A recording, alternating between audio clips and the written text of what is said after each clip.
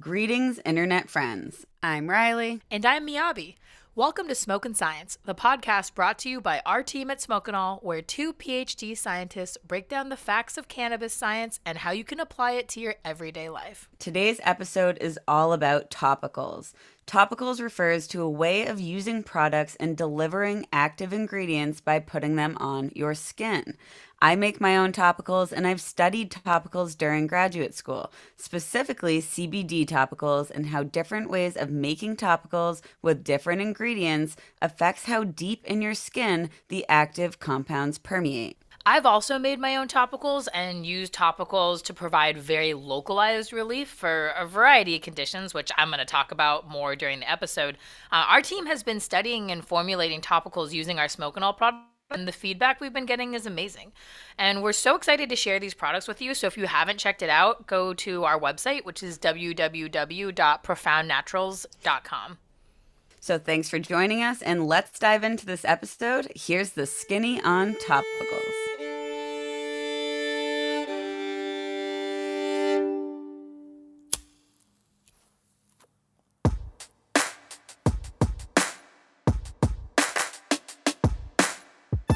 Welcome to Smokin' Science, nothing but the facts about our favorite plant.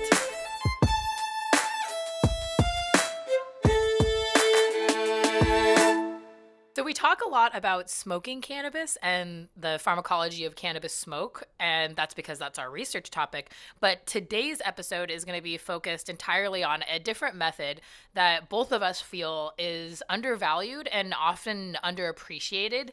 And it's a really, really interesting and unique method of administration for cannabis, and that is topicals. Yeah, so we're going to talk about, why topicals work for some people, talk about the skin, which is why this episode's called The Skinny on Topicals. And yeah, I think it can be really enlightening to use topicals because you can almost feel it immediately in some cases, and that's not always the case with other cannabis products. So it's kind of like, I always tell people if they don't really believe in natural products to use witch hazel if they have itchy skin. If you spray witch hazel on your skin, if you have like bug bites or some sort of other itch, you can immediately feel the relief from the itch. It just disappears, and it's almost like witchcraft. Here I'm specifically talking about the tannins found in witch hazel bark that are used as an anti-itch remedy. The fun fact here is that witch hazel does not mean witch as in witchcraft. The word is actually derived from a German word meaning pliant or bendable because the witch hazel branches were used to find underground water.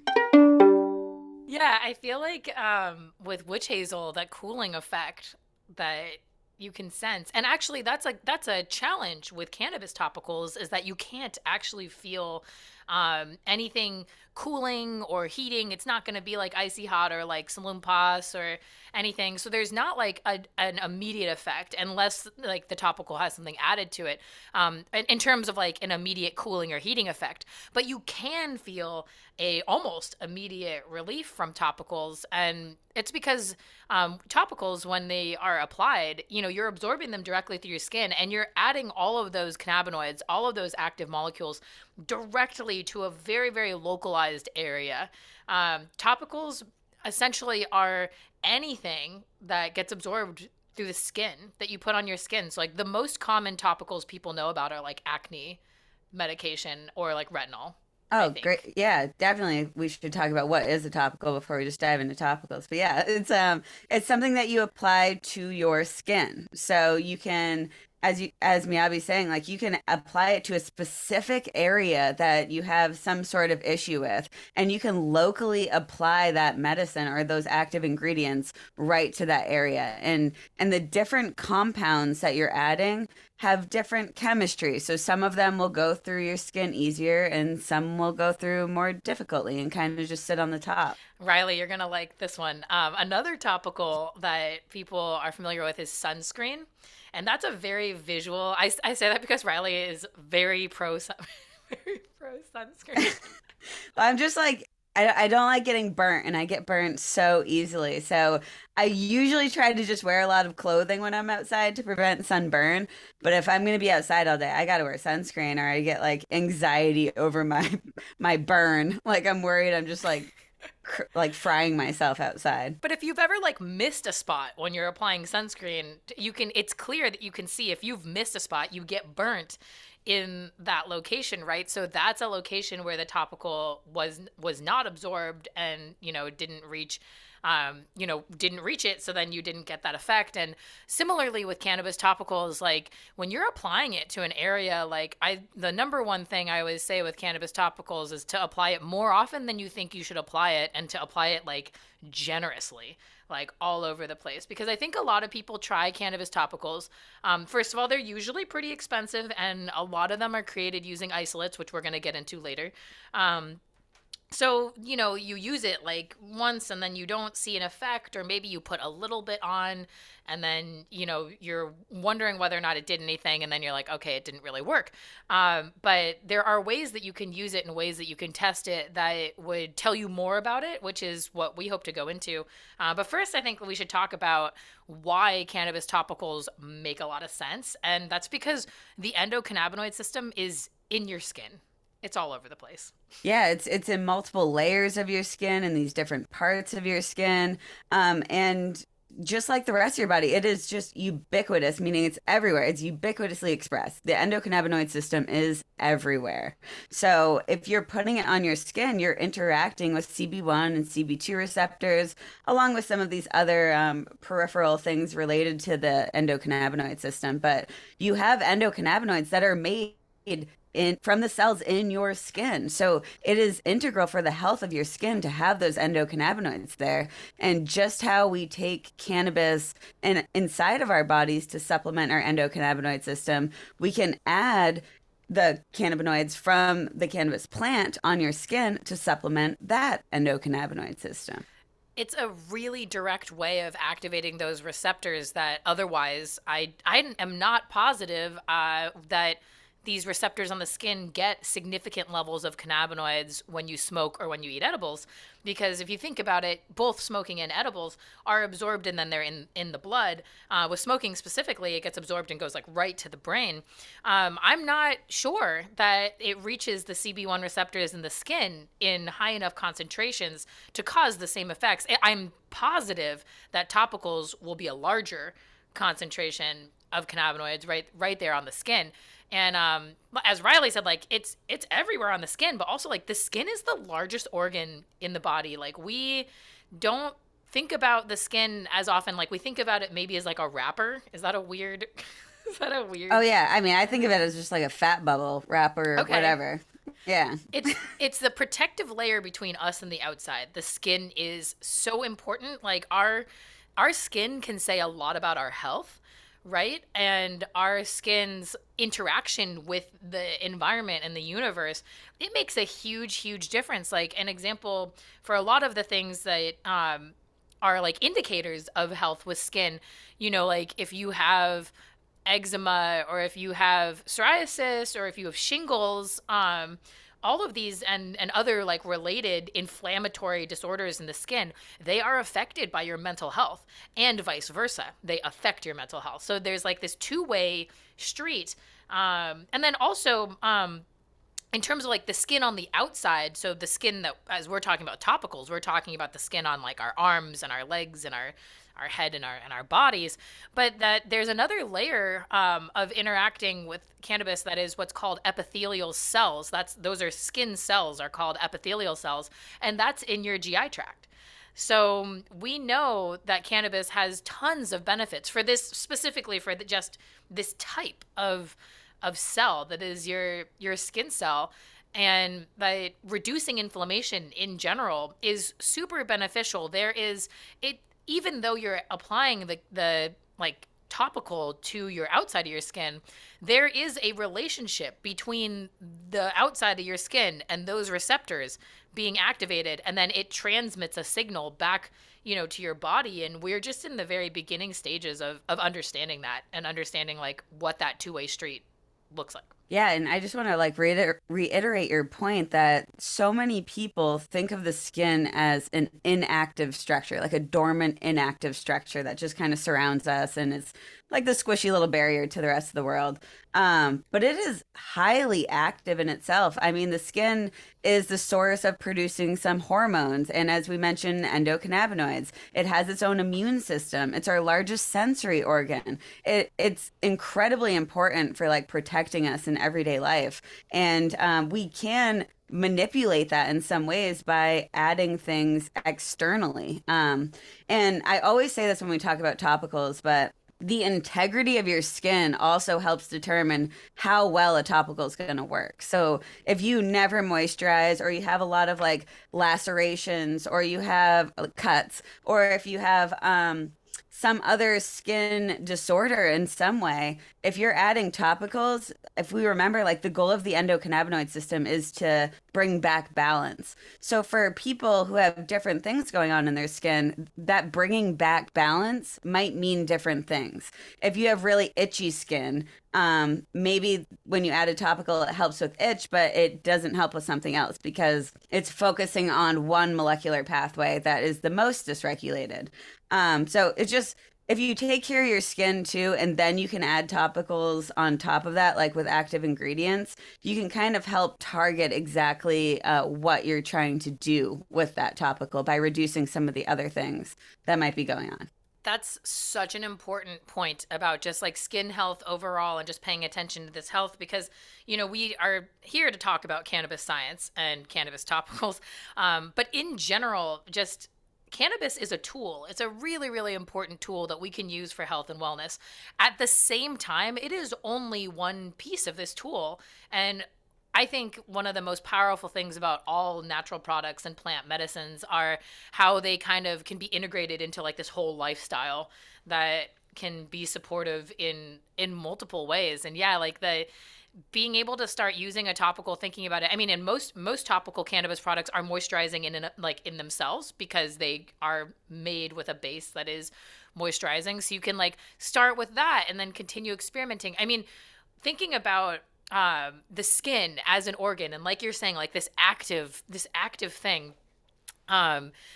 You can tell when something is off with your body. The skin is one of the indicators. And for some people who are hypersensitive, like if you have a hypersensitive brain, you will also have hypersensitive skin. Like I am really sensitive to dyes and fragrances. Like they certain ones give me like severe allergic reactions. I'm also very sensitive to plant secondary metabolites, right? People who are allergic to grass, if you like touch grass or touching like I'm trying off the top of my head, like I'm like Siberian squill, which I'm not sure many people know what that looks like, but it's Siberian squill is this little blue star-shaped plant that I love. I think it's gorgeous. It's one of the first things to bloom in the spring, and I love it. But I probably shouldn't grow it in my garden, given how sensitive I am to whatever that plant is making. I haven't, there's not a lot of studies on what it makes. We know that it's poisonous, but we don't know like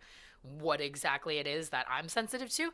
And that's something that's common with people. So, it's something to think about that if you have really sensitive skin, that by treating like with cannabis topicals, you can help to like reduce, you could think about it in the same way that it works in the brain.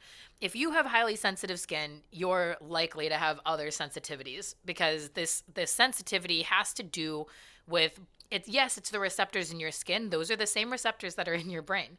And then they talk to one another.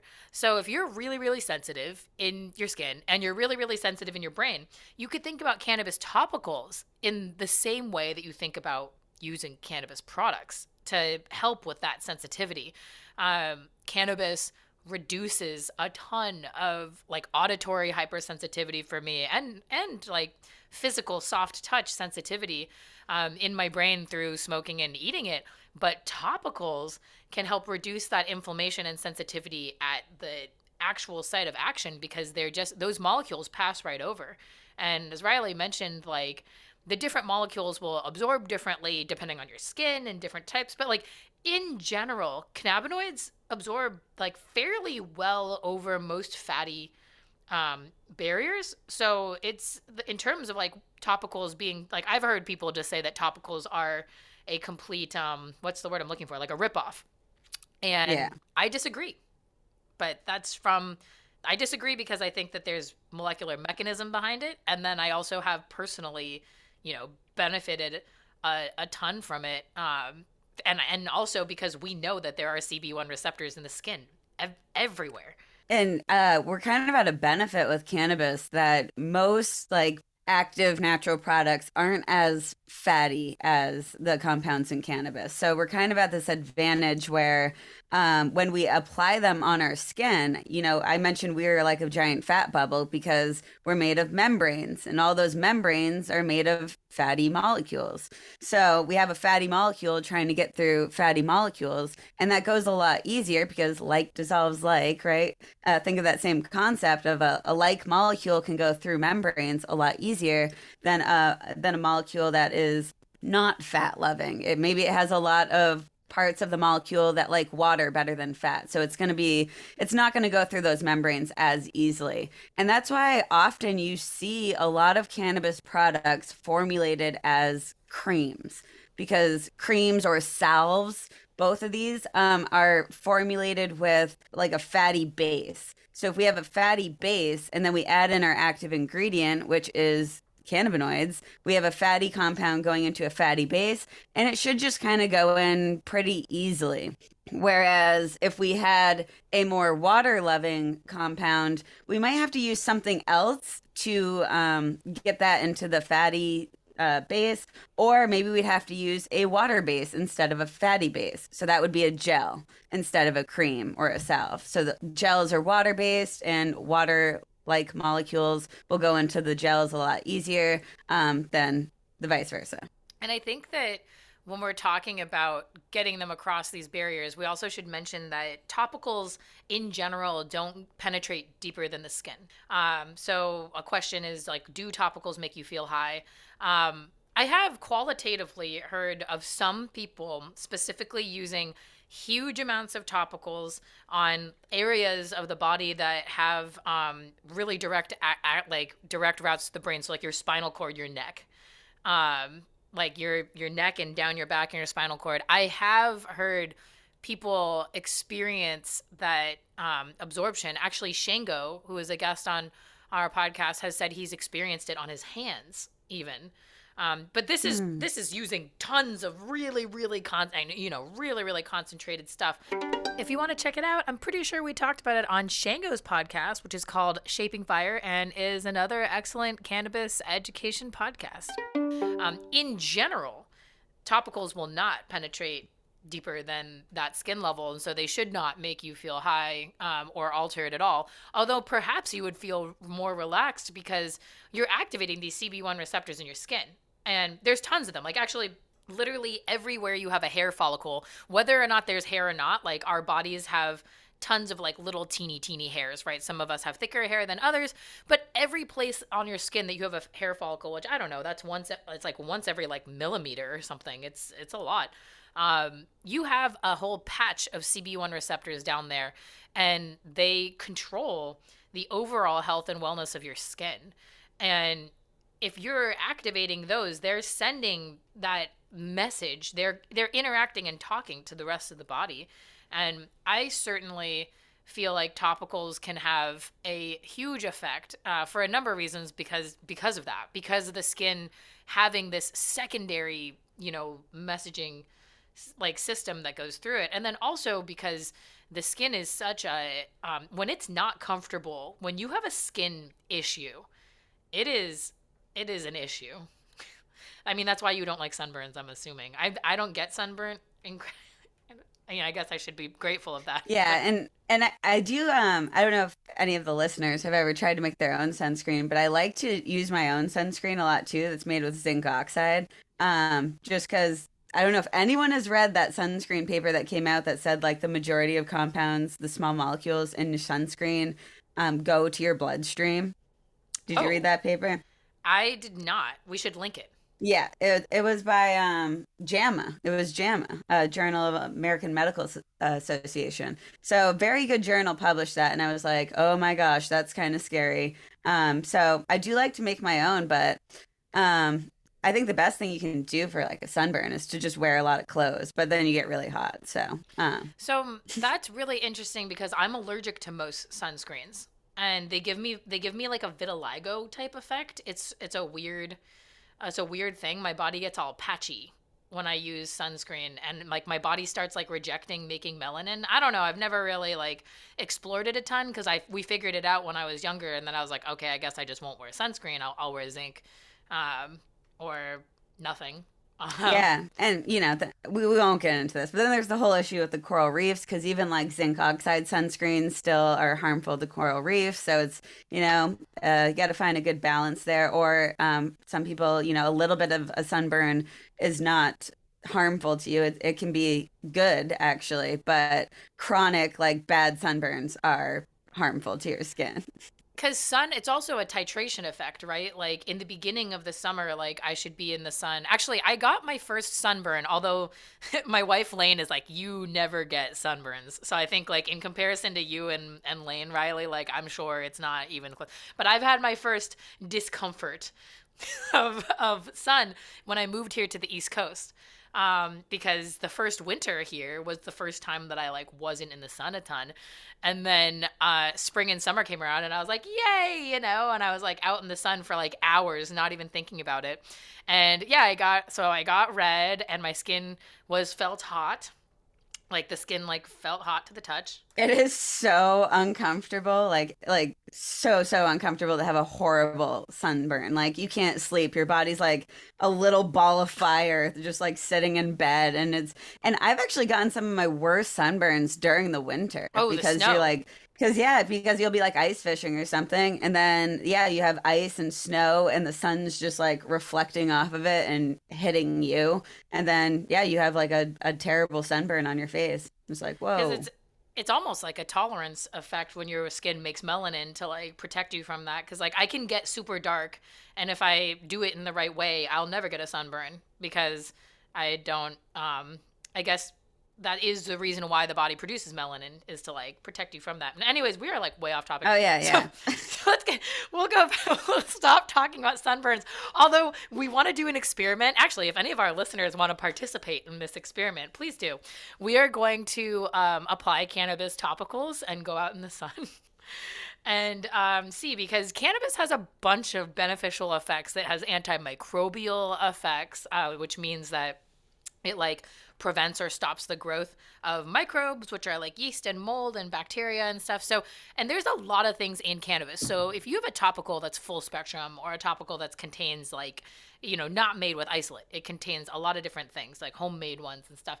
There's a lot of stuff in there that has different benefits to the skin. Yeah, like antimicrobial effects. And Antioxidant that can definitely help with sunburns or just reactive compound or species in your skin. Although one little bone to pick about antioxidants, I see so many papers that are like, CBD is an excellent antioxidant or this compound is an excellent antioxidant. And I feel like that's pretty like it's relative because it really isn't an excellent antioxidant. It is an antioxidant. It has antioxidant potential, but it's not an excellent antioxidant. Like some of the vitamins, vitamin E, C, like those are excellent antioxidants. And it comes back to thinking about antioxidants like in this way that is pharmaceutical, where it's like, oh, yes, CBD is the antioxidant or whatever. And it's like, okay, yeah, but why not just talk about the whole plant as a whole, having like a big mixture of antioxidants present?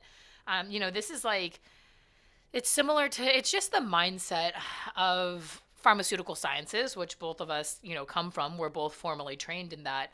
But, that mindset is that we should be taking these natural plants and products and finding like one thing in them that then we like treat the skin with. And like, this is something that we've talked about with why am I blanking on the names? Antibiotics.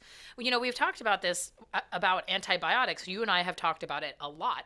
I haven't taken an antibiotic since in a really long time because I've treated everything on my body that I have an open wound or a cut with natural antibiotic things. One of them being cannabis has antimicrobial activities. I use cannabis topicals. I have a whole protocol. I also, just a full disclosure, like, I'm not trying to worry people out there, but I hurt myself like quite often on On accident. On accident. Okay. Yeah, no. Sorry. Wait. Okay, I just want Yeah, I should have led with that for sure. It's on accident, and it's also this thing called proprioception. Just for awareness, I'll describe it for everyone. Proprioception is your body's ability to sense where it is in space. And so when people are walking around, like if you walk through a crowd of people and you're always bumping into people or like hitting your shoulders on people or running into doors, if you are always bumping into things, like your head bumping into things that you think, like, I'll go on hikes and it's not like I don't see the branch. It's just that, like, I'm not aware that my body in space is going to hit that branch. So I'll just like slam into things all the time. That's called proprioception. It's like it is your brain's ability to sense the space that your body takes up. And it's a pretty common sign of neurodiversity to have like poor proprioception or to like not be able to sense that. So that happens. So I have tons of bruises all the time that are unexplained because I'm just always running into things without thinking about it. And then the other thing that happens is I have like, I can't feel, like, there are certain things that I'm hypersensitive to, and then there are certain things that I'm hyposensitive to, which means that I don't feel them on my skin and on my body. And so I end up just like having random like burns are something that I've talked about like at length, right? Like, I don't feel heat the way that most people should. Like, I have like full blown like making cookies, like knelt with like all of my weight on an oven door and like not felt it.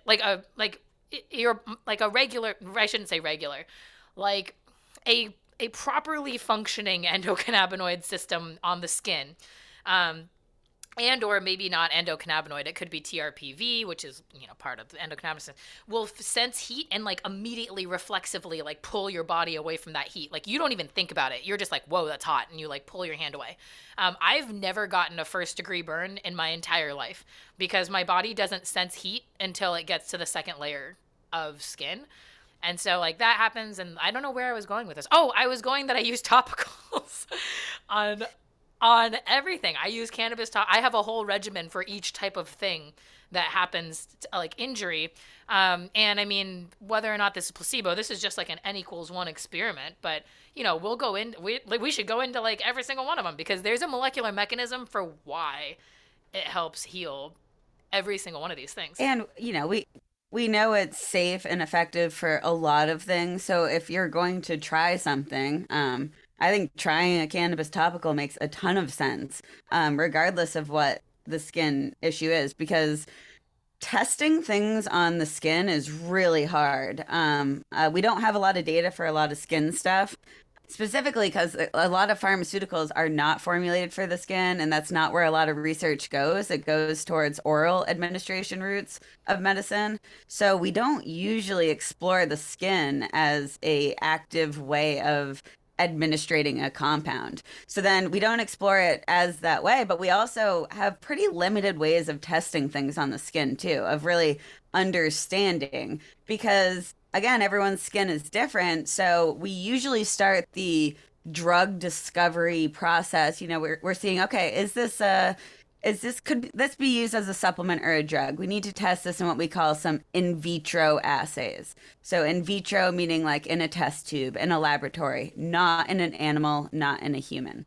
So to do these tests, and I should actually preface this with saying I studied hemp topicals in graduate school, and I've done these tests, and they're pretty cool, but they're super limited on what information they give you. But there's really 2 that I have done, and the first one is called PAMPA. PAMPA is an acronym. It's the Parallel Artificial Membrane Permeability Assay. It's a mouthful, but essentially you have 2. Let's stick with PAMPA. Yeah, we'll stick with PAMPA. So you have two well plates that you have stacked on top of each other. And in between them, you have this little membrane. And the membrane is meant to simulate whatever membrane you're trying to show the test for. So you could have one for the skin, the gut, the brain, whatever. So I was doing this with the skin. Then you put your active ingredients on the top, and then you see after your assay is done or after your test is done, you look for those compounds if they could go through that membrane and if they're present in the bottom well. So then you would run that through some analytical tests and you could kind of see just high, medium, low, which of these compounds are highly permeable through that membrane, which ones are not permeable, etc. A huge limitation here is, again, the skin is really complex. We have active things that are helping things transport through there. We have things that are pushing things back out through the skin. We have receptors. We have other molecules present. And this is a synthetic membrane we're using in the lab. So it is super simplified and it's not a fantastic representation of how complex the skin is. Is it one layer? Yes. Yeah, so that's another huge difference. I mean, our skin is made up of many layers. So that specific layer is meant to replicate the stratum corneum, which is the rate limiting step in penetration studies, because the other layers of the skin they're much more like spread apart. Like the cells are more spread apart. They're more fatty, so things go through it easier. But the stratum corneum can kind of be thought of like the blood-brain barrier. It's like that's what keeps things out. So that's what that membrane is meant to simulate. And then there's another one that we did, and this one's way more complex and way more expensive, like everything in a lab. Like everything. Story of our lives. Yeah. So this is called the Franz cell diffusion assay. And this one's really fun to run, though. Essentially, you have like 8 or 10 or 12 of these little glass things that look like teapots. So you have a little spout on one side, and then you have, again, your simulation membrane on the top. And then you have warm water, which is the temperature of your skin, circulating around those little teapots. So you have a liquid that's inside of the teapot. And then I mentioned you have that membrane. So then you put your formulation. It could be a gel, it could be a cream, or it could be a single compound like just CBD that you would put on the top in some liquid. And then through the spout of the teapot, you would take time point measurements. So I would take it at 30 minutes, 60 minutes, 90 minutes, etc.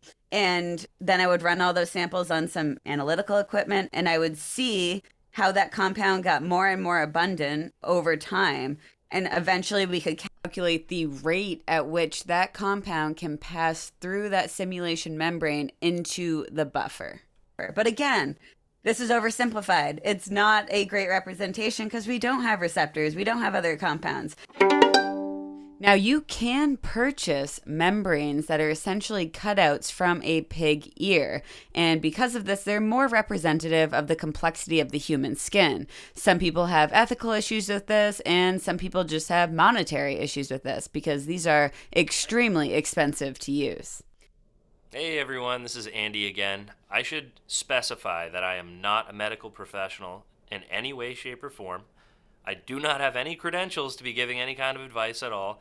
And this is just my opinion. So it's important to remind everybody of that constantly, that the whole show, these are all opinions and we respect the rules and we follow the rules. But it remains true that if you go for a long walk and you're sore, or you work out often, or you sat on the couch for too long because you're a couch potato and your back hurts, like whatever it is, you probably have a use for a topical. When it comes to neuropathy, there are a lot of weird feelings that you can have that some are painful, some are just weird.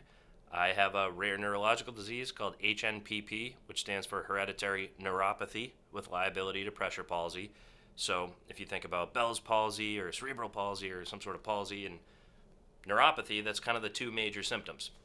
And pressure causes these things. So like leaning on a bar table for too long on your ulnar nerves in your forearms will make your hands go numb and tingly and feel like you've got bugs crawling all over you, or like local acute pain or burning sensations or wetness sensations or coldness sensations, like a lot of weird feelings.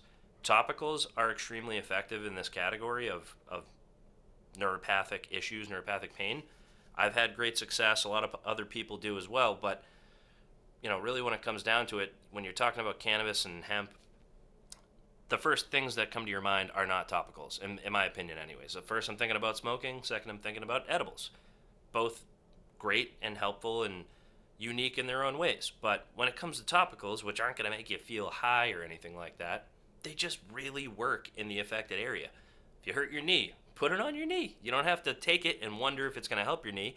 You just put it on your knee and you wait, and it should help. And a lot of people feel this way. So it's not going to make you high. For anyone out there that's concerned, it's not going to make you feel uncomfortable or like you can't drive a car or operate heavy machinery. Let's do a quick review here, and we'll get right back to the show. Thanks, everybody. This review is from Galby. They say, I am so thankful for this breadth of knowledge this crew brings to every episode. It's a great mix of technical discussion / education and personal stories. I've learned so much even as an experienced user. Thank you for what you do. Thank you so much, Galby. These reviews are really helpful for us for reaching new people and for sharing our knowledge. Yeah, thank you so much for taking the time to write these reviews. We love to share them with each other at the company, and they seriously make our day. So now we'll hear a quick word from our company who sponsors this podcast, and then it'll be back to talking all about topicals. There are tons of products available, especially in hemp CBD, good ones and bad ones. Many products are made with only CBD, but we know that the plant has hundreds more compounds that have tons of value. And using our unique process, we create unique active ingredients not found in any other products. People have been saying that our products work better than other CBD products that they've tried in the past. Head to profoundnaturals.com to try them for yourself and feel the difference. All right, this section we're going to talk about ways that we have personally used topicals. These are just our stories. Everyone's bodies are different, so we're not making any claims at all. We're just talking about the theory behind this.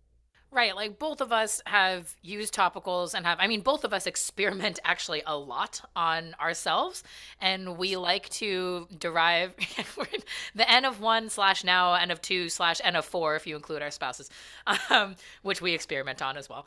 So we're just experimenting on ourselves, and we are talking about what we believe is the molecular mechanism behind those things, because we think that it's worth talking about. And actually, in terms of the community, again, in terms of scientific research on topicals, Riley mentioned it earlier, there's not a lot. There is some stuff out there, but there's less than what is in the community in terms of people and their experiences. And we're just going to share our personal experiences having slathered topical all over our bodies. Actually, and that's such a good point. I know we were talking about this earlier, but topicals can also be a great way to use plants that maybe they have liver toxicity or kidney toxicity or something like that, but they have a lot of other benefits. You could still use them topically. And obviously, this is not for every plant. Some are actually very toxic and you should not be putting them on your skin. But some of the classic medicinal plants we've now found maybe have some sort of toxicity to a certain part of the body, but if you're using them topically, they can still have a lot of benefits without going through your bloodstream and actually being processed by every organ in your body. One example of one of these plants is comfrey, or Symphytum officinale. This plant has these alkaloid compounds that have been shown to help stop bleeding. However, when these alkaloids are processed by the liver, it does damage the liver, so it's not suggested that people take comfrey orally, but many people still use it topically. And there's examples of molecules that are used both topically and in the bloodstream. Specifically, one for inflammation and for pain is diclofenac. Diclofenac is a non-steroidal anti-inflammatory, and it's both a topical as a gel, and you can take it as a pill. So it exists. All of these combinations exist, both taking something orally, as a pill, or in cannabis as an edible, or putting it on topically. These are options, and we're just going to talk through some of the options for cannabis. And it has so many benefits because it's anti-inflammatory. Yep, anti-inflammatory. And there's also been some studies talking about how it is also anti-itch. So that's kind of why I brought up witch hazel in the beginning too, which is interesting because that's mostly mediated through TRPV channels. So you'd think like maybe again we have another sort of hint at this kind of combination of TRPV channels and CB receptors and how they could be related in way more ways than we think. That's so fascinating because I've noticed that it helps with itching, with skin, with wound healing. So, personal story. This whole section's personal story, but here we go. I have atypical wound closure. So, I have hypermobility, and a piece of hypermobility is having like different collagen in your body. So if anyone's heard of Ehlers-Danlos syndrome, I actually have not been formally genetically diagnosed, but I show all the signs of hypermobility, including really stretchy skin / velvety feeling skin and atypical wound healing. Because if you think about it, if your skin is a strange, more like gummy, stretchy consistency, it's different to heal that wound. And that's something that cannabis, with the itchiness, that I've noticed for sure, is that cannabis topicals, when, again, one of my regimens, when I hurt myself on accident, accidentally hurting myself, quite often, but when that happens, one of my regimens is the moment that that first layer of healing begins to occur, I start using topicals. And if the wound is really large, I'll start using it only on the outside, because if anyone, I mean, most people out there have had at least one big scab, like one big scraper, like knee scrape or something, you'll notice, or if you've had tattoos, you'll notice that your skin heals from the outside in. So your skin will heal, will start healing from the outer layers. And that's why when you get tattoos, having white open space is always nice to have the tattoo breathe. It looks nice, but in addition to looking nice, it helps it heal. Because the skin will heal, like, if there's a circle part that's injured, it'll heal from the outside of that circle inwards of it. And like, the next time that you have any sort of scrape or cut or something, you notice it, you'll see it. The outside of the scabs will also be fully healed and lift away ahead of time. And I've found personally that applying topicals to the outside right there, first of all, it's antimicrobial, antibacterial. I haven't had an infection since then, and I generally am prone to skin infections. It's been an issue of mine for a long time that I'm prone to them, maybe because I have atypical wound closure, but I haven't had, maybe I suppose I'll knock on wood here, I haven't had a skin infection from a major injury in years and years since I started doing this, which is, just applying topicals to the outside area once there is sort of like that preliminary healing has occurred, I start to apply that, and then eventually it goes to applying the topical all over it. And this is, multiple times a day, because topicals, in general, if you put on a topical, you could think about it as a dose. Like, you could think about it as, when you're applying that topical, as a single dose. And really, one of the issues with topicals that most people have is putting it on once and then that's it. So it's not a big enough dose. I usually will put it on, and the moment that I notice that it's absorbed, I'll put another one on, and another one. Yeah, which is great to have like on the go options for cannabis topicals, because realistically, if it was something like arthritis or something, which is going to be a chronic issue like for a while, you want to have something handy that you can put on every couple hours, every whenever you feel like a good regimen would be, but not just once a day, once every other day, once a week. It's really not going to be enough. It's like an all the time everything. And like, yeah, now we're just listing the things that are wrong with my body, because I also have arthritis in my hands. I have preliminary arthritis. Like, I have like the it doesn't happen to me all the time. I'm doing a home renovation right now, plus I'm moving, so that means that it's flaring up. But I have like preliminary arthritis in my hands. And for people who also So another PSA of that. That's when you wake up, specifically in the morning, usually is when you'll feel it the most, for a number of reasons, because your body was like sitting and inactive, but also because your endocannabinoid levels are the lowest, like right before you wake up in the morning. And you have like really, really stiff joints and really, really sore joints. And usually you can start to feel that in your extremities, although some people have like different sensitivities. And I have arthritis, or pre-arthritis, whatever it's called, before it becomes full-blown arthritis. And I apply topicals to my hands like every moment that I can think of doing it. And this is like, yeah, I see you doing it all the time, like yeah, in meetings, in the office and whatever. Yeah, in meetings. Yeah, I'll take my gloves off in the lab and just put them on and then put my gloves back on. Like whenever I can remember to do it, because it's an anti-inflammatory. Arthritis, specifically the type that runs in my family, or rheumatoid arthritis, which most people have heard before, is an autoimmune disorder. Rheumatoid arthritis is your body creating inflammatory molecules because it's attacking itself. And so bringing down that inflammation, it's not a one-time thing. Like Riley was saying, it's an all the time thing.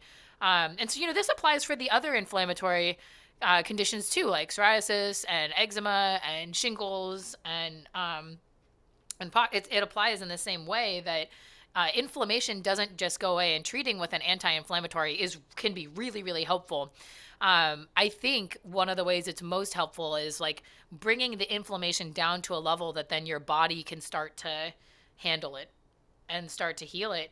But that was what my first research lab was focused on in general, was anti-inflammatories and the endocannabinoid. Well, it actually was the eicosanoid system, which is one downstream of the endocannabinoid system. So the endocannabinoid system and the eicosanoid system, which happens right downstream of it. Like, you could think of it as downstream. When I say downstream, I mean that the endocannabinoids turn into eicosanoids after. So they're super related. Right. Very close. They're very, very close molecular structure, and that the eicosanoids are created from the endocannabinoids.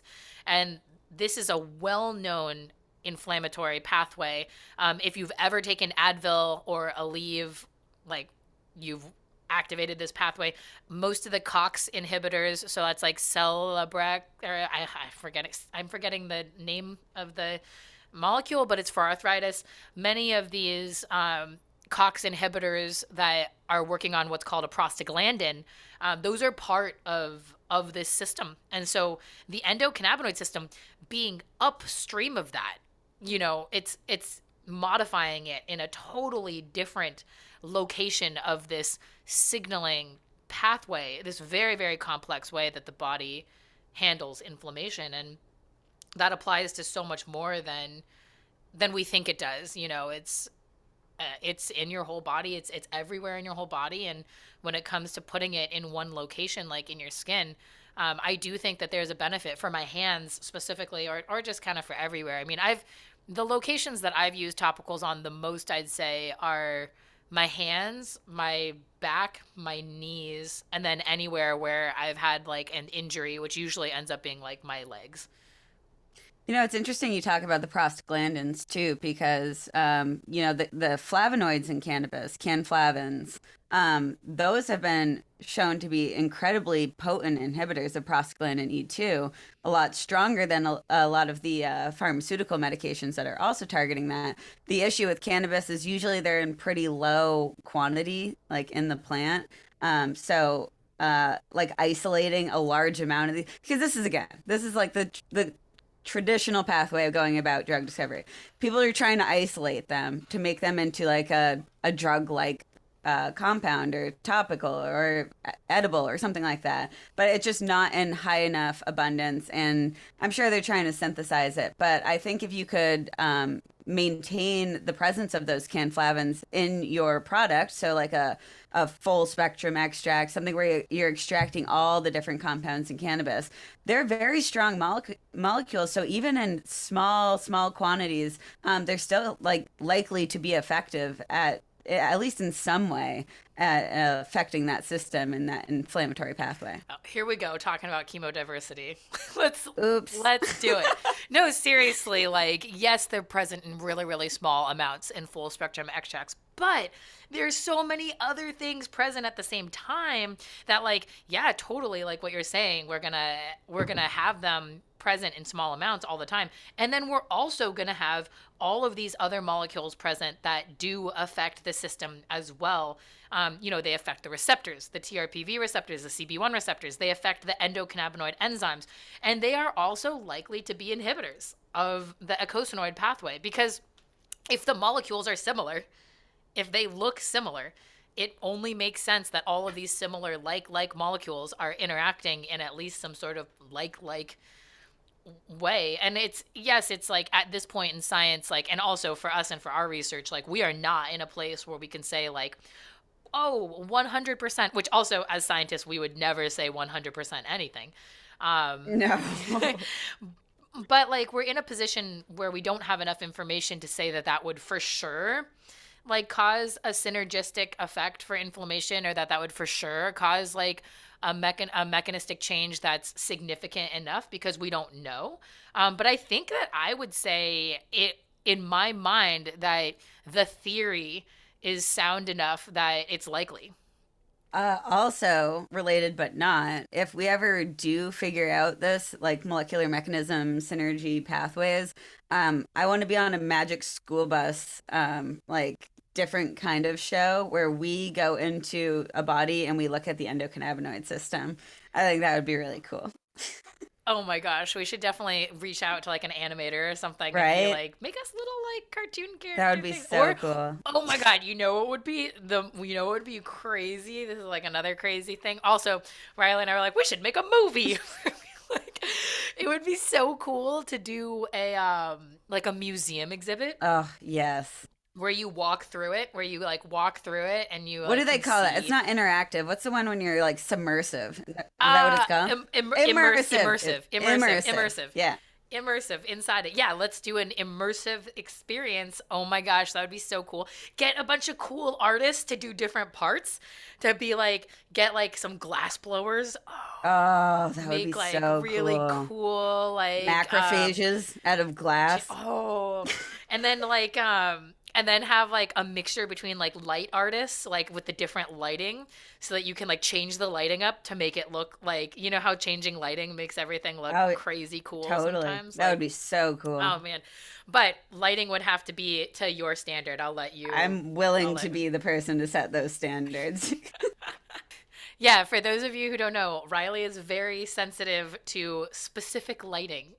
Yeah, I mean, I remember during quarantine, I was with my partner's parents in their like living or their kitchen area, and they had this one light that was like super bright and right above your head, and I was like trying to be nice, but then I was like, all right, I feel like I'm being interrogated, like this is horrible. Like, and I just lit like 2 candles and shut off all the lights, and they're like, okay. And I'm like, sorry, it just kills the vibe when you have a like extremely bright fluorescent light in your face. It's terrible. AKA light sensitivity. I actually recently replaced the light bulbs in my house, so you'll be appreciative of that. I can't wait. With like amber dim. Yeah, I know it was bad. I'm aware. Like it was like this is. We have a lot of lamps because lamps are just like the perfect like corner light where it's like not above your head, but it's still giving that luminescence. Perfect. Yeah, you need like some light.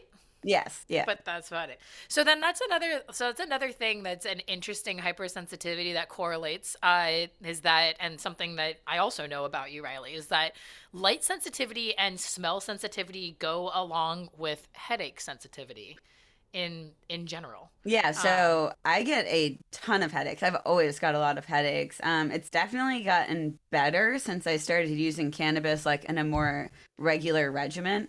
But I often get these just like headaches in my temple area that just kind of linger for a very long time. Sometimes I don't even notice them because I get them a lot. So it's just like, and then after a while, as it starts getting bad, I'm like, oh my God, that's actually terrible. But this kind of leads into a new way that I've been using topicals that I actually never talked to anyone who's done this, although I'm sure a bunch of people do this. Um, I was actually in a meeting with Miyabi and Andy, and I had a topical stick next to me. And I had this little bit of a lingering headache, so I just took it and I put it on my temples and just like massaged it in for a second. So just side note, when you massage it in, you're like creating heat and like a little bit of friction, so it's actually like helping to Blood put, flow. yeah, blood flow. So you're kind of helping to facilitate those molecules to penetrate the skin or at least get like absorbed. Um, and it was the most insane thing. It was a minute later and I didn't have a headache. And I was just kind of mind blown. I didn't say anything because that was a one time N of one situation where I was like, whoa, did that actually just work? But I just recently did it again and it worked again. So I was just mind blown that this was actually working to get rid of these headaches that I get like all the time that are always in that temple area. And it's kind of a game changer for me. Like I'm going to be doing this all the time now. And even in like a preventative way, I'm going to start just putting some on my temples to help prevent a headache from coming. Yeah, like just like working it into your morning routine, just being like in the morning. Also, it is just good in the morning, in general, depending if you clench your jaws and stuff at night, which like a lot of people grind your teeth or clench your jaws. Um, there is an artery called the temporal artery, and it goes from like underneath your ear behind your jaw, like up your neck, and then it'll go up there, and then it'll go to your temples, and then like to your brain and stuff. But like it's also just it's great to like do mobile like every morning. Also one of my friends is like a vocal coach, etc., which is talking a lot about like the health of like your neck, skin, jaw, and like integrity of all that. And that it's good practice just to massage out your jaw area in general, like every morning, like increasing blood flow and all of that. But that absolutely like it makes sense in molecular mechanism for you to put cannabinoids on that artery. So the temporal artery is like it's a big artery that's like right there, and it delivers blood all the way up to this area in your brain and on your temples.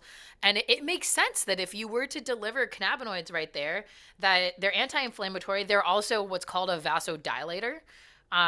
Cannabinoids make your blood vessels expand. That's why you get red eyes, and it's And why you also might feel like you're going to pass out sometimes after you and use if cannabis. yeah.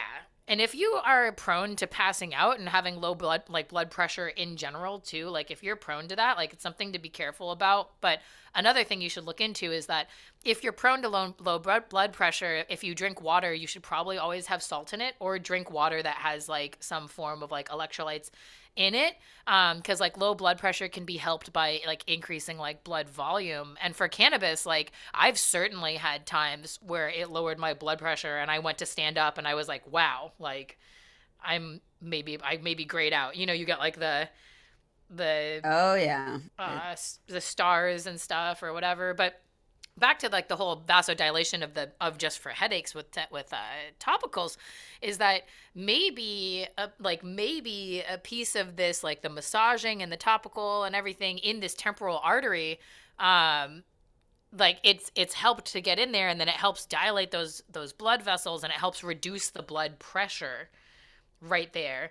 And then also possibly by doing that, helping like remove some of the whatever molecules are causing the like effect of getting that headache. And I think it's really powerful. I mean, specifically for headaches too, like headaches are complex multivariable disorders, like cluster headaches, migraines, like temporal headaches. Like there are so many reasons why people get them, and they're not all the same. And most of them have like this part of them where it's like a trigger disorder, like the headache is being triggered by something. And I think that that's going along with all cannabis and like the endocannabinoid system in general. Like I really really believe that the endocannabinoid system's most powerful impact is by reducing the body's response to a trigger, like in general, like like preventing a flare So from do you occurring. think that is the case with people who have a lot of flare issues because like you're bringing that homeostasis or balance back because you have too many flares, so you're reducing the amount of flares. So maybe in some other people, it might reduce some other chronic thing that they have going on that might not be specifically a flare, although a lot of these conditions are flare disorders of some sort. Right. And like a flare disorder is just something that's chronic. It's something that like goes Right. into remission and then I mean you're just trying desperately to keep it into in remission. I mean, you saw me a few like, half a year ago, like there was one flare that then caused like the other flares like mental health, GI, chronic pain issues because when your body gets that dysregulation, it feeds into like a loop of responding, and like it's really complicated because like yeah, and with headaches too, like it's not always the same trigger. And for people who have any type of chronic issue, like I'm talking like chronic GI issues like Crohn's or IBS or just chronic or like GERD, chronic pain of any sort, arthritis, tendonitis, like hypermobility type issues, chronic mental health issues, any of these neurological issues, headaches are certainly pain. Any of these chronic issues, your body is like, our bodies are so able to recognize patterns. Like, the body is just like recognizing a pattern. Like, we recognize that pattern super easily, and then it responds to triggers like by going into the same pattern that it knows. And I definitely think that's one of the main advantages of the endocannabinoid system and cannabis in like affecting the endocannabinoid system is the role of the endocannabinoid system is to regulate, like to reduce hyperactivity. Like the entire point of this whole system in the body is to make sure that there isn't like too much of any one type. Actually, it's interesting you say that too, because you were talking about the cannabinoid receptors at the base of hair follicles. And I was reading a study that was talking about how those and those cannabinoid receptors could, like, if you have overactive hair growth, it could help reduce the amount of hair growth, or even vice versa. If you don't have enough hair growth, but I mean, this is preliminary studies. It's not saying like this is the next Rogaine or the next Nair. But I mean, either way, like that is a system that is dysregulated in some way, whether it's not producing enough hair or it's producing too much hair. Those cannabinoid receptors that are located at the base of that follicle are helping control the rate at which that hair grows. That is so interesting, and I need to like I'm trying to like do an investigation of where I had this like intense burn, but it's crazy. I can't. Yo, we should draw little And then squares put on our skin and put it on, and then maybe I should like shave my arm and then do two squares, one with no topical, one with topical. I Maybe that's a bad time to do it right now, right before before summer. summer. Another time we could try to do this. We should do shaving, but we also could like epilate them out, like fully remove the hair follicles from there, and Oh, then put them wow. on. Also, if anyone is balding, like please try it and like let us Yeah, know. let I'm us know. I'm super curious about that. But Although, what if it makes it worse for them and then they lose all okay, their sorry, hair? don't do that. We don't advise. Don't We do don't that. advise We'll anyone. be the first. We'll be the N of two Yeah. to start. But and about this burn thing, I'm trying to look for the part of my arm that I treated with the topical. Remember, I had that huge like breakthrough like last year where I was like, oh my god. I like treated this burn with topical, and so the CB1 receptors are at the hair follicles, and it like loosely there's this paper that again preliminary information. The paper said that activating the CB1 receptors like basically keeps these stem cells alive. It like keeps the cells alive that regulate your skin health. So I had this like pretty intense burn. I was like learning how to charcoal grill. I'm better at it now. And I had this like pretty intense burn where I had just been like resting against the charcoal grill, like, not realizing it, and then was like, oh shoot, like I'm resting against this grill. And I put topical on it, and it healed so strangely. It was so interesting because you could see where the hair follicles were. Those cells didn't die. like because I was treating it with topicals. That's so and cool. it had like dots on it where the hair follicles were, and it healed from the outside in. But because those hair follicles were alive, each one of those was like an outside seed point to like heal the skin. And I'm looking for it to try to see if there's any hair growing on that part, but I can't tell because there's no scar. Whoa. So I don't have a scar there. And I didn't realize because there used to be a scar there when I first. Actually, you know what? It might be right here. Is that a scar? I can't tell. Honestly, I can't tell. And then I did a control experiment, which is like also these are things that are happened to me on accident, and so like that's what's happening. I was again grilling with the charcoal grill, and I was resting the spatula against my arm with, or not the spatula, but yeah, the spatula. I accidentally like was resting the spatula against my arm and didn't realize it, and the spatula was hot. So it was like a smaller thing. And then I was like thinking this happened right after the other charcoal grill incident happened, and I was like, oh, in this one I won't put the topical on it, and we'll see. And I do have a scar from that one, and it was much smaller. And there's definitely still hair growing there, but it was, it was much smaller. And I guess it was on a different point of my arm. So, like, Still interesting. Like, yeah, I mean, these are all, again, like, these are things that, like, should still be investigated. Like, cannabis and the effect that cannabis has on the skin, especially, like, anti-inflammatory stuff. Like, we live such inflammatory lives. Like there's no other way around it. Like our society and the way that we live and the amount of stress that we do. I was going to say stress and food. Yeah, we're on the same page. Just constant. Even the fact that most of us sit all day long, that's pretty terrible for your body as well. And like we are not meant to be that way evolutionarily. And so we live really pro-inflammatory lives. Like a lot of us have a lot of systemic inflammation, and the skin being this like giant way to modify that inflammation. I mean, I think it's incredible, and it's like something that we should definitely explore. And certainly for people who have not just disorders of the skin or joints or anything like localized, but anything that, I think it's worth trying. Because again, like these are not harmful molecules. We know that they do absorb. And we also have heard, I've heard qualitatively when I first started doing TikTok, one of my first videos was on topicals. And someone responded back to me and was like, I always thought that this was like bunk science, but because I listened to saw your video on it, and then like I did a live where I was explaining like, hey, like use them often and a lot. And like also another thing, after showering is a great time to put on lotions or topicals.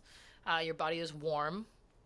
Oh, also just speaking of like TikTok videos about topicals, because we've both made TikTok videos about topicals, but I made this like mini series on how anything's a topical, and I think that like blew a lot of people's minds. If you already have a CBD product, you can add that to a lotion that you have at home, or you can directly add it to your skin, and you're still going to get a lot of the benefits of that product. So just because it's a tincture that is made for like under your tongue or added to a drink or food doesn't mean that it has to be used that way. Like those have the active ingredients. They are safe for you to use. So you can just put them either mix very quickly in a lotion you already have, like an Aveeno lotion or something else, and just add it to your skin or add it directly.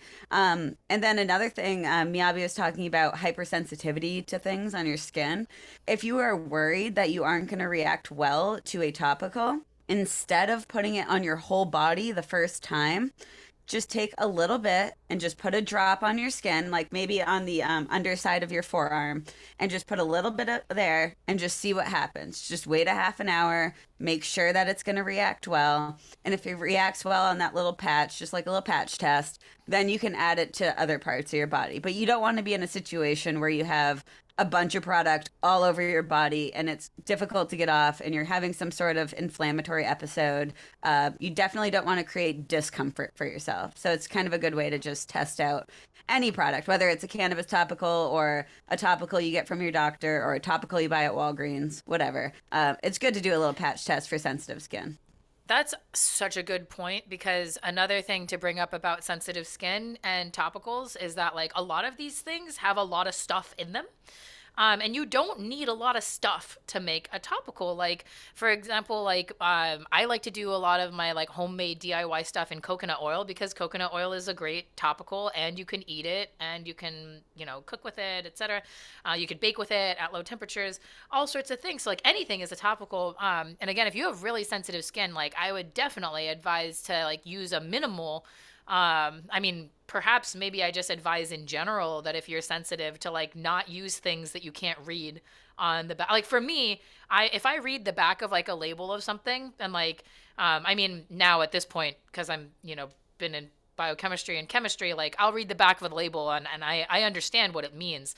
But if I read something and I read an ingredient and I don't know how that ingredient came to be in the world, then I don't really want to put it on my skin. But that's because I'm like super sensitive. This is just like a me thinking about me thing. Like I'm much more likely to use a topical that is just coconut oil, even if the feel of it is a little bit. One thing I will say is I'm very sensitive to the way like topicals feel after they get put on the body. I don't like them to be super oily. So, I mean, that is such a good point about like simple ingredients. So, like when you're looking Yeah. at the ingredients of the topical, when you see things that you don't really understand what they are, maybe they have a very like chemically name, like they have benzo or phenol or something like that in the name. A lot of times that those like strange name things are going to be surfactants, emulsifiers, or preservatives. So if you have a product that doesn't have a preservative in it, it's a good idea to keep that product in a fridge, because Great it's point. going to be in a dark environment and it's going to be kept cold. And we know that light, oxygen, and temperature are like the three things that are going to destroy your product the quickest. So it's a good idea to keep them in your fridge, because they're like very well protected from the elements. So if you don't have a preservative, it will preserve your product the best. But the surfactants and emulsifiers are going to be these additional products that are going to help get your active compound into that product. It is not necessary if somebody like learns to formulate with things that are compatible with the active ingredient. If you're using fatty ingredients like coconut oil and shea butter, the fatty cannabinoids are going to go into these matrices so much easier than if we use something like a gel, because gels are water-based and the cannabinoids do not mix well with water. So if we wanted to add them to a gel, we would have to use additional components like surfactants and emulsifiers to get it into solution. Whereas if we just look at the chemistry and choose the matrix based on that chemistry, we can avoid using a lot of these additional ingredients. Yeah, and I just want to say that we're not saying anything bad about any of those other ingredients, because a lot of them have been tested, like they've been used in tons of skin products, like all the way like this, like that's something that's like they are safe. And although I mean, like with sunscreen, it's like they are they are, and they've been tested, and we're not saying that like that it's bad necessarily at all. I think like what we're just trying to point out is that anything can be a topical, and so it doesn't necessarily need to be that complicated. And the reason why those things are that way is because of things like preservatives, or the ability to feel a certain way, like creams that feel like silky and stuff. Like that's a lot of the reason why even toothpaste and shampoo and laundry detergent, etc. I mean, we don't need to have all of these chemicals. It's just more convenient. And so that's why that's why it's happened. And again, like this is just a reality. We're not saying that it's like not safe or anything. It's just pointing out how many chemicals are in our lives. And when it comes to topicals, I want to put a topical on my body that I can eat. That's essentially how I feel about it. Yeah, I think that's a good rule of thumb, I think. So yeah, like when you're looking for topicals, like to purchase, like maybe you have different things that matter the most for you, but I think both Miyabi and I would look for things that have pretty simple ingredients. They're not always going to be lab tested. Often they won't, because again, like those tests are really expensive to run to see like permeability and stuff like that. But maybe look if it even like reports the amount of cannabinoids. If you're looking for a cannabis topical, a lot of them don't. A lot of them will just say like a general number for amount of like maybe it'll say like 1,000 milligrams of hemp extract. Like that's pretty variable. What does that mean? Like what compounds constitute that 1,000 milligrams? And what percentage? And what percentage? So I think it's really good when companies break it down a little bit further, for you to actually understand. I think that would be important to me. And then yeah, just think about how like transparent that company is with that topical. Are they just selling it to sell it, or are they doing anything different? Those are things I would look for. And then the last thing I would look for is whether or not it was made with isolate or with like a full spectrum extract. Because if it is made with isolate, it still is likely, like I think topicals are great. And if it's made with isolate, I would just use 10 times as much. I would use a lot more of it, because if it's made with isolate, specifically I'm talking CBD topicals are largely made with isolate these days. And THC topicals are often made with distillate, which is like very, very similar. Same as edibles are often made with So distillate. just a reminder to listeners that the isolate is just only CBD in it. It just they take CBD and then they put it into like a cream base, and then that is what you're administrating to your skin. It doesn't have the diversity of compounds that other products have, that have like the full spectrum of compounds in your product. And as we were just talking about earlier with the skin and how complicated the skin is, and how complicated all of these different receptors that are interacting with one another are, that is something that, like, for us, like in terms of talking about chemodiversity, this is one of the advantages that comes with natural products that are not present in isolated formulations. Not that they aren't beneficial, they certainly are and can be beneficial. They're just like a little bit different. So those are just things that I think are important. And then again, like the last thing about topicals, to like, if you're wanting to give topicals a try, like, please think about when you put it on as a dose. And like Riley mentioned, it's good to know how much as well, right? Because in general, I think when you're taking like any sort of like topical product, that for me, like in general, for me, what I've thought of as like a minimum to deliver is something along the lines of like 10 to 20 milligrams in a topical. And that's just from my personal experience, and everyone is going to be different. But depending on that topical, on what they tell me how much is in there, that's how I know how much I need to use, because I don't feel an effect until I get to that. So I recently, had like a massage oil, and in that massage oil, it turns out that I needed to use like a quarter of the bottle. And that's okay. I just have to know that. I have to like apply the quarter of the bottle, hopefully in the course of like a day.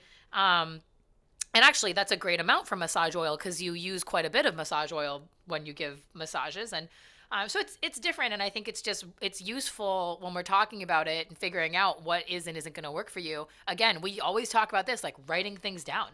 And So trying different products. And unfortunately, we always talk about this, but like cannabis products are expensive. And that yeah, is, it's just a product of the industry. There's so many things that go into the industry of like, you have to, you have lawyers, you have cannabis tax, you have all this stuff. So things are going to be expensive. But if you have the funds and you have the availability, maybe you start with a full spectrum, or you try with some sort of product. And if that doesn't work, you try a different one. And if that doesn't work, you try a different one, or you change up your dose of a product. You start with low, and then you go to medium, then you go to high dose. You might have to experiment a little bit with yourself, to see what would work best. So it likely is not going to be the same experience as like a pill where you're told what dose, and then you take that dose, and then you feel the effects from it, right? You're going to need to find that dose for yourself, and you might need to find the right product that works for you. And then, that's what you stick to. That's what's going to work for you for a certain time of your life. and as Riley mentioned, if you want to try the minimum with the lowest like barrier to entry, like we're big believers in DIY experimentation and stuff. And like Riley mentioned, anything can be a topical, so long as it doesn't.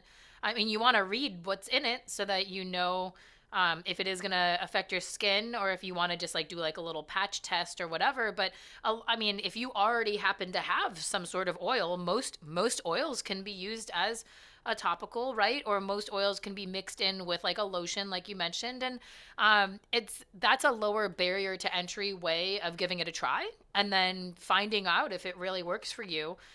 To try other things or whatnot, but that's a way that you could try it. Maybe perhaps with something you even already have around. So yeah, I mean, this is just. I think for a lot of things it's worth trying, specifically localized areas, localized discomfort. Yeah, and I still just love what you said about like, you put things on your skin that you would want to put in your body too. I think people just think of their skin as so like separate from the rest of them, but it is part of your body and you should treat it as part of your body. I mean, I, I'm not going to say anything in particular, but I am amazed that people slap the things that people slap on their skin with just like with no thought about it. And it's like, oh my gosh, you're just like layering these chemicals on chemicals day after day. And like that is going into your body. We all have microplastics in our blood anyways, so. Ew. This wraps up our second season of Smokin' Science. We hope you enjoyed it. Thank you so much to all the listeners who are supporting us in what we do by leaving reviews, following us on social media, and buying our products and directly contributing to our ability to continue to do this research and education. Yeah, huge shout out to everyone who lifts us up. You all are the earliest adopters of new cannabis technology, and we're so excited to be on this journey with you. We've already recorded some of the third season, and without giving too much away, it was a blast, and we have some great guests and topics lined up. And if you like this podcast, our team, and our goals with research, education, and ending the stigma, please consider supporting our company by following us on social media at Smokin'All, at Profound Naturals, and take it to the next level. Give our products a try. Let us know what you think. You can find them at www.profoundnaturals.com. People say our products are different, and that would make a great gift for anyone. So consider getting something for a family or friend as well. From experienced users who appreciate the difference to people who are completely new or just curious to try a cannabis or a hemp product. So thank you so much, everyone, and we'll see you on the next season of Smokin' Science.